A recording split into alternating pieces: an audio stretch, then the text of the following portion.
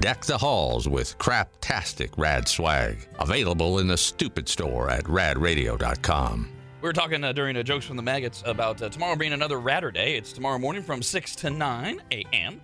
We will be live, commercial-free and uncensored. You can watch it on RAD TV. You can listen on the membership site, members.radradio.com. It'll live there forever afterwards. I was just grabbed all my... What I do for the Radder Day shows, I gather up topics where I go, that would be better on a Radder Day. It's obviously visual things so that we use RAD TV, but also things that we don't have to be... We don't have to curse every word or be disgusting, but they're easier to talk about on Radder Day because they're all uncensored. So I was just going through and seeing what grabs me. So I think we're going to talk about mood killers in the bedroom. Like, you're ready to go, and then something happens, and you're like, never mind. Okay, we're going to talk about that. Urinal horror stories from men. Okay? What could go wrong in a urinal? Well, I think, so many things. And I think it's more like awkward things, like maybe, hey, how you doing? What's awkward about that? We're going to talk about the explosion in popularity for sex toys for men this year. We have this woman. My boyfriend exposed this disgusting habit after 3 months of living together. The red flag I ignored. Wait till you hear this. Ooh. And we're going to talk about the most popular cartoon characters that we fantasize about having sex with. That'll all be tomorrow morning on the Radder Day show on RAD TV at members.radradio.com. Oh, man. Perfect time to go to Sin City and Las Vegas with Steve Mikkelson live from mixpicks.com. 2Ks in Mix, 2Ks in Picks. And we do the Mix Picks podcast every Wednesday morning at 10 a.m. on RAD TV as well. Good morning, Steve. Good morning. We have a few off-the-field, not-so-sporty stories to actually get us started, Steve. Since its inception in 1954, Sports Illustrated has presented the Sports Person of the Year. Originally correctly called the Sportsman of the Year, but, now, it's very important to the discussion. The Sports Person of the Year goes to, this is according to Sports Illustrated, quote, the athlete or team whose performance that year most embodies the spirit of sportsmanship and achievement. So it wasn't a surprise in 2022, right after Golden State won their fourth title in 8 years, Steph Curry was Sports Person of the Year. The year before that, after he won his final Super Bowl, Tom Brady was the Sports Person of the Year. Makes sense. You've won your championship, etc. Yeah. You wouldn't usually think that somebody affiliated or associated with a team that lost its last 6 games of the season, finished 1-8 in its conference, and overall started big and then lost everything would be your Sports Person of the Year. This was the narrative yesterday on ESPN and a lot of other places. We all know the reason that they picked this person. It's to sell clicks, to sell magazines. It's money. The media's a business. And for that reason, it's the right choice. How do you feel about the Sports Person of the Year, Steve, being Deion Sanders? Yeah, I have a hard time with that one. Yes, he brought a lot of attention to Colorado University. He was a wonderful story for about a month, and then it kind of fizzled out as they finished the season 1-7. They won 4 games on the year. To me, I just look at who was a model citizen, who helped lead their team, or what team took America, by storm, and everyone supported it. It was a wonderful story, and it was with Deion for about a month. But then after that, you got to continue that through a long haul. And his was a quick 5 minutes of fame. Not that he's not famous. He's Deion. He's prime time.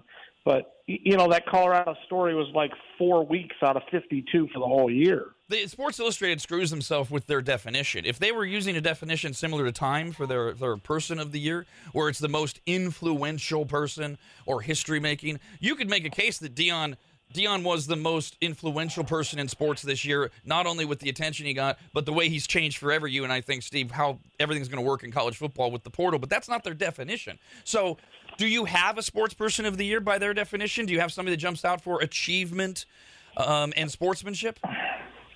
I can't pick one at the moment. And going back to how college football, Deion has changed it, we're watching coaches now come out and say, look, to get a top-notch quarterback in college football now, you're talking $1.5, $2 million a year to get a top-notch quarterback. So we're already seeing the effects of Deion Sanders in college football. And as you said, for changing a sport, influential what he did, he really has transitioned college football, that they're even talking about, how much it costs to put a team together in order to win now in college football. But I don't have one offhand. I'd have to really sit down and think about it. Yeah, I mean, I wonder, too, other than what the aforementioned obvious selling magazines, getting people to go to the website, I wonder if one of the reasons they landed on Deion was they all sat around and said, we don't really have anybody else that really sticks out. We're not sure. All right, here's another one that's off the field but on the field.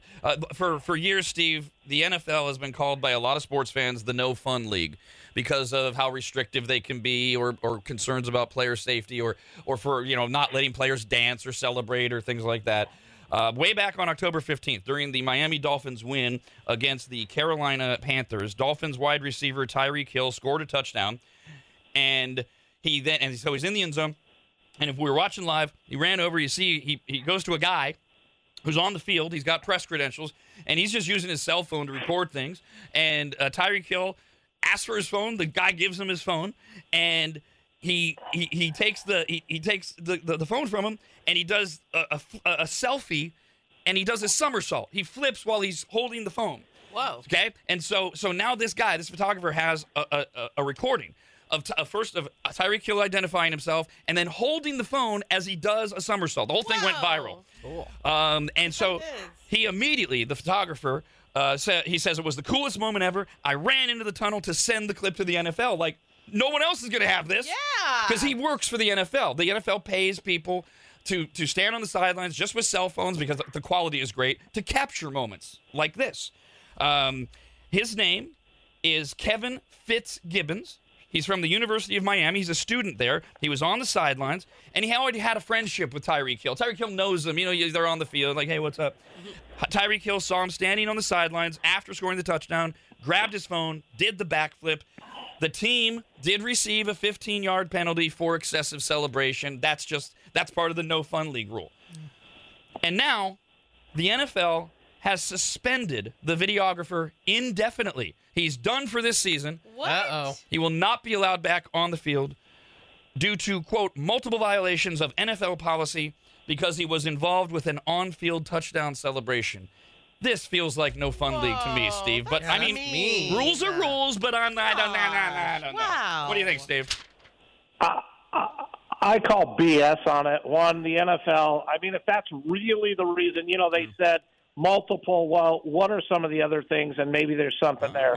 But you tell me one person that that would not have handed Tyreek Hill their cell phone. Right, you don't have to be his friend. Especially if you had a relationship. I'd hand him my phone. I mean, everyone in the world would hand him the phone, and you're firing him because you think he was the one person who should, hey, nope, you're not getting my phone. I'm not letting you be part of this celebration. Come on. And then how much hate mail would that person have gotten because they had to figure out in today's day and age who it was and how come he didn't give them their phone? And it's a really bad look to the NFL. He's a college student. We all would have done it. Come on, give me a break. Well, and you said he works for them. That's what he's supposed to do is catch things happening.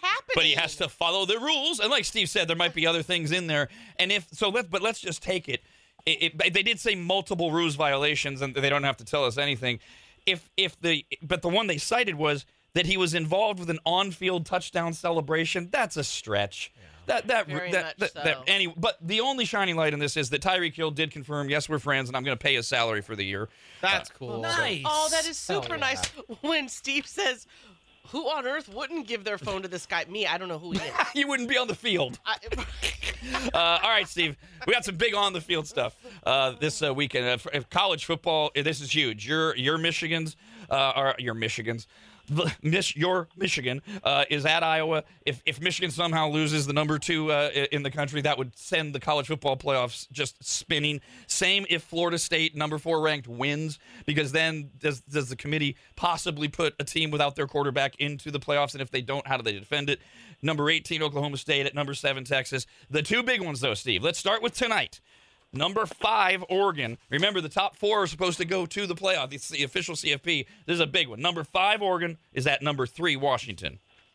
And Oregon right now is a 10-point favorite. Now, keep in mind, this is on a neutral field, and Washington is ranked number 3, and Oregon is ranked number 5. The winner of this game wins the Pac-12 championship and should advance to the college football playoffs. These two teams met back in October in Washington as the Huskies won the game 36-33 as the Ducks missed a field goal, like I believe the last play of the game, that would have tied the score and sent it into overtime. Both quarterbacks are having great seasons, and both should be drafted in the first or second round of this upcoming draft. Washington's quarterback, though, in my opinion, is better, and the Huskies' offense is more explosive. But I do feel that Oregon has a much more talented team. I like Oregon to win this game, but I like Washington plus the point. And obviously, if Oregon wins, Washington is out of the discussion, and it becomes a question of where does Oregon fit into the college football playoff system, correct? Correct, but I have a hard time believing if Washington is knocked out, they have to put Oregon in. Their only loss was to Washington in Washington, missing a field goal late in the game. And then the big game that could really, really send heads spinning is tomorrow at 1 o'clock on CBS. Number 1 Georgia at number 8 and money-making behemoth, huge fan following Alabama. Right now, Georgia is a 5-point favorite. Georgia with the win will be the number 1 seed in the college playoffs. Alabama with the win will need some help, which is why we're already hearing from head coach Nick Saban that the college playoffs without an SEC team would be disrespectful. He's already working on getting Alabama into the playoffs should they upset Georgia. Georgia's last loss was the 2021 SEC championship game to Alabama, while Alabama has won 10 straight after their early season loss to Texas. Jalen Milroe is the tied quarterback after being benched early in the season. He is a dual threat at quarterback. Quarterback Carson Beck leads a balanced offense for Georgia, but Georgia really is the better team. And Alabama, if they win this game, even though they beat number 1, they're ranked 8th in the polls right now. So that's a steep step to get there, even if they knocked Georgia off. And we dove deep into that on this week's podcast. Dawn's husband, Gary, was a guest. Yay, and we talked about the politics of it's not as simple for non-college fans to understand as math. There's so much politics, and the committee sitting there going, yeah, but it's Alabama. They're so huge. We've got to find a way. So that's up and available not only on the membership site, but on all podcasting forums. Let's jump to the NFL. Last night's game, Steve. Thursday night football. Cowboys beat the Seahawks. We can talk about that a little bit, but first we got a few emails like this one from Adam. Hey, Adam. Says, Rob and Steve, I am not a conspiracy theorist, but while watching the Thursday night football game last night, I could not help but sit there and say out loud, the refs are in it for the Cowboys. The refs gave the Cowboys 3 first downs by penalties when it was 3rd and long. It was a great game, tarnished by 252 penalty yards. There were 19 total penalties, Steve. 10 went to Seattle.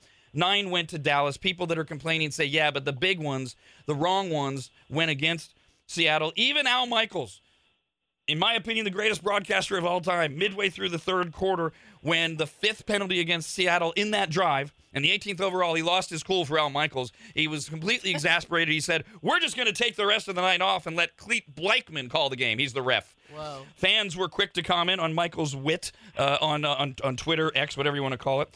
And other frustration at the officials was echoed by prominent voices in the NFL world. ESPN analyst Mina Kimes wrote, refs ruining what had been a sensational game. Richard Sherman, the analyst for Prime, said at some point the flags have to stop. 2-time Super Bowl champion LaShawn McCoy said the refs are playing for Dallas. Let the teams play. Even Seattle Seahawks coach Pete Carroll voiced his candid displeasure with the officiating in his team's 41-35 loss to the Dallas Cowboys. Did you see it that way as well? I did. Anytime you get 19 penalties, I think it was like 252 or 257 yards in penalties, it becomes tough. But this is, where we got into our discussion.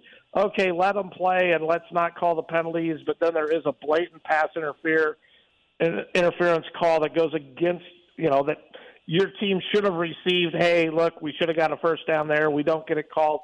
This is a great example of why I think we need to figure out how to bring some technology into the game, because as sports betting has opened up everywhere, this is what it turns into. And do you really want the majority of your fans watching these games now all believing to some extent every game is fixed for the NFL. It is a big business, but you can't have your fans not believing the outcomes of these games. So the NFL, to me, has a huge problem they have to address sooner than later. So to the on-the-field antics that we did see going in the rub against the Dallas Cowboys, and you've made no you haven't hidden your opinion of this, is that they haven't beaten a winning team. Well, the Seahawks were 6-5. There were some losers on ESPN. They're going, yeah, but they'll be 6-6 now that they lost, so they're not really a winning team. Well, they were a winning team when Dallas played them, but is Seattle, what did they lost like 3 of their last 4 before that game? I think are they a winningest enough team that you're impressed, Steve, that the Cowboys beat them by less than a touchdown? Yes and no. I mean, the Seahawks are a good team. I'm not going to take anything away from them, but they are closer to that 500 team that we're seeing with their record. For me to be impressed with the Cowboys, they need to go out and beat a Chiefs team, an Eagles team, even a Dolphins team, a Niners.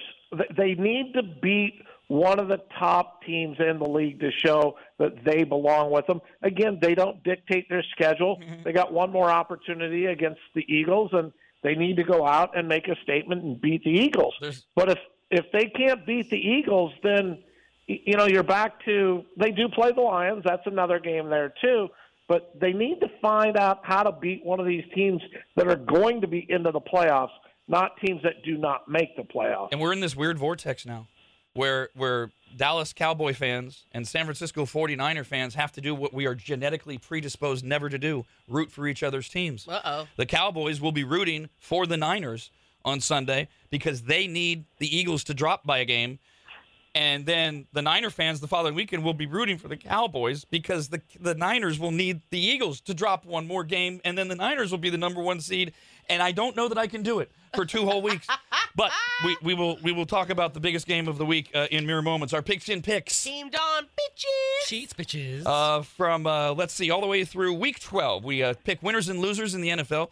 No point spreads. And after last night, we all had the Cowboys. As we head into the full weekend of week 13, Steve Mikkelson, professional gambler, is in first place like usual. Of course. By only 1 game over Dawn. Yeah, I'm still a loser. 7 games over both Kyle and me. Ooh, big losers. And Brandon is back by 13 games. That's the most. By the way, Steve Mikkelson has 115 wins this season on the membership site. J-Dog is still in the lead with 127 wins. Whoa. And then Mr. Mike and C17 Hydro have 124 wins. All right, the big games this weekend, Steve. Let's go through it, and we can even explain why this is a big game after one of these teams was written off. The other one was never believed to be real. It's totally different now. The Denver Broncos are at the Houston Texans.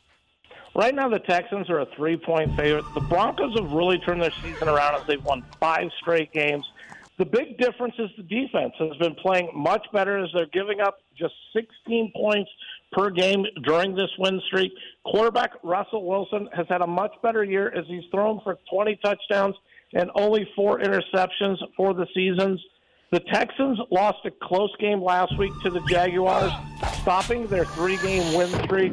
Quarterback C.J. Stroud is so much fun to watch and will win the Rookie of the Year. Houston has struggled to run the ball for most of the season. It's going to be very interesting to see if they attempt to run the ball more, as the Broncos have the worst run defense in the NFL. I like the Texans here to win. I think Denver is going to take a step back and lose. And this could solely be for C.J. Stroud. Steve, Dawn, and I all have the Texans, the boys, in the other room. Brandon and Kyle have the Broncos winning the game. Yay! Yeah, let's go ponies. Next game. Oh, you know what, Steve? I promised I would ask this. On the pigskin picking panel, we go over how many games we have different than you because you're the king. And you on the Falcons at the Jets, and I predicted what your answer was going to be, so I want to see how close I am. You're the only one who took the Jets at home to beat the Falcons. What is your reasoning for that? I like this spot. Well, one of the strong trends that I do follow is when a team at home is an underdog and the next week they go out on the road and they are a favorite. Mm-hmm. There's a reason they were a home dog, and the Falcons were a home dog last week. They're out on the road of the Jets. Jets have a really strong defense. I'm not sold that Ritters is a very good quarterback. And I think the Jets' defense can win this game. Tim Boyle just can't turn the ball over. Just win the field position. And I like the Jets to win the game outright. Even Dawn, who never retains anything that I say, acknowledged with the nod. I mentioned the home team thing, and I mentioned the Jets defense. Those were your rationales. All right, Steve, next big game. Your Detroit Lions are at the New Orleans Saints. Who dat? Right now, the Lions are a 4-point favorite. Detroit suffered an ugly loss on Thanksgiving Day to the Packers, but they've had extra time to prepare for this game and get back on track. Quarterback Jared Goff leads the offense that is second in the NFL in total yards. Detroit will need to clean up their offense as they have been a very turnover-prone team the past few games. The Lions' defense, though, has really struggled lately as they're giving up 31 points per game over their last 3 games. The Saints have lost 2 straight, yet are still tied for first place in their division, despite being only 5-6. Terrible. They have really struggled in the red zone this year, as their conversion rate for touchdowns is near the bottom of the league. New Orleans' defensive front has struggled due to injury, as they were torched last week by a Falcons running game, which ran over their defense for over 220 yards. But I like the Lions here to rebound and get the win. And do you need, as a fan, Steve, do you need to see a big win here? I just need a win. Just keep it rolling. Everybody's got the Detroit Lions in that game. We're going to skip ahead to the Sunday night game. By the way, I mentioned earlier in the week on this show, and then I corrected why I answered my own question on the podcast. I said out loud, I can't believe they didn't flex the Niners-Eagles game to Sunday night, put it on in prime time. It turns out the way the contracts are written this year, the 2 major networks for the day games, Fox and CBS, they can take one game on their schedule every week and say, you can't move this. They can protect it. And weeks ago, Fox said, we're not losing the Eagles-Niners. So that's why for Sunday Night Football, we're getting instead the Kansas City Chiefs at the Green Bay Packers. Right now, the Chiefs are a 6-point favorite. The Chiefs need to find a way to string a couple of wins together. They've been alternating wins with losses for the last several weeks. But we know this Chiefs team is a very good offense. The big difference this year is their defense is one of the top defenses in the NFL. The Packers, Jordan Love has had 2 really good games the last couple of weeks. But do keep in mind, they've played the Chargers and the Lions. Both teams' past defenses have not been very good. But the Packers are riding that 2-game winning streak. Are at home as they've won 3 of their last 4. I just don't think the Packers are good enough to win this game. They also have some questions with injuries. Jair Alexander, their top cornerback, is questionable for this game. And both of their running backs, A.J. Dillon, Aaron Jones, are also listed as questionable. If you can't run the ball at all against the Chiefs, it's going to be a long day because they're going to have to depend on Jordan Love to carry this offense through the air. And I just don't see that happening against the Chiefs. So I like the Chiefs to win this game, and I think the Chiefs they need to blow somebody out. They need a comfortable game, have a good second half to show people they really are as good as the record shows. And it would be a shocking development in one of 2 ways if the Packers won this game. Either if the Packers dominated the Chiefs and suddenly we're going, whoa, maybe Jared Love, we should pay more attention, or is it that the Chiefs clearly show what a lot of us have felt the whole season? What you're alluding to, Steve, they're just not there. They're not gelling like they should, which brings up the question: why did everybody pick the Chiefs except Kyle? You? Okay, I was wondering because I'm like, did I mishear something? Because I think I looked at the Pigskin Picks email incorrectly. I might have, because they show up a pair. I might have misread the line because when I'm thinking about that, I'm like, I think I picked the Packers, but I would never do it against the Chiefs. So if I can get an edit on that, that would be cool. No, operator error. You can't. You should have asked them all. That's not fair because that's not my true intentions. Oh, that's not fair. Oh, the true intention. I mean, let me ask you, Brandon, because you actually handle the picks. Has anyone else had that problem habitually all season long? Not habitually. It's happened in the past, but we just settle with it because once the picks are submitted, it's done. But I didn't know. Human error. That Your kind of intentions don't matter. True. All right, Steve. The game of the weekend will be Sunday as the 49ers are at the Philadelphia Eagles. And the Eagles sit at 10-1 and are the number 1 seed in the NFC on top of having the best record in the NFL. But yet the 49ers are a 3-point favorite on the road in Philadelphia.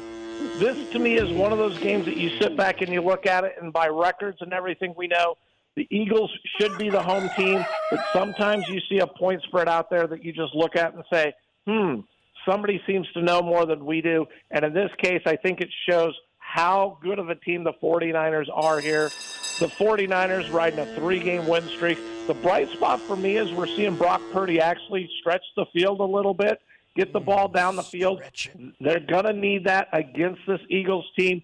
The Eagles, though, all year, even though they're 10-1, we've all sat back and watched it and go, their offense just really isn't in sync like we've seen in the past.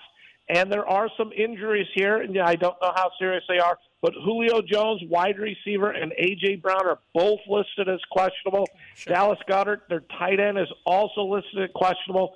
If they're not healthy at the wide receivers and the tight end position, this could be a long day for this Eagles offense. I like the 49ers.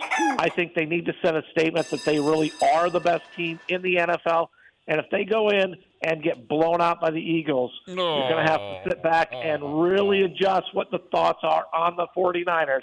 So to me, this is a much bigger game for the Niners than the Eagles. And the super duper dream for the Niners side is that they not only go into Philadelphia, but they win handily. They make a statement not just by beating the Eagles, but by beating them badly. And we did discuss on the podcast something you and I have joked about over the years, your theory about West Coast teams traveling all across the country and the time change. And you have a perfect answer for why you're not even thinking about that for this game. Oh, absolutely. They moved this game to 125, so it's no longer the East Coast game with the early start. Fits in nicely for the 49ers, and I expect the 49ers. I can tell you right now, the Niners are one of the games that I like this weekend. Their body clocks don't have to adjust at all. They're already in Philadelphia as late as tonight or whatever, and then they're playing at the time they usually would. And the game is at 1:30 because it's the biggest game of the week, and they want it as close as they can to prime time. All right, Steve, have a great weekend. We will talk to you again on a Monday morning.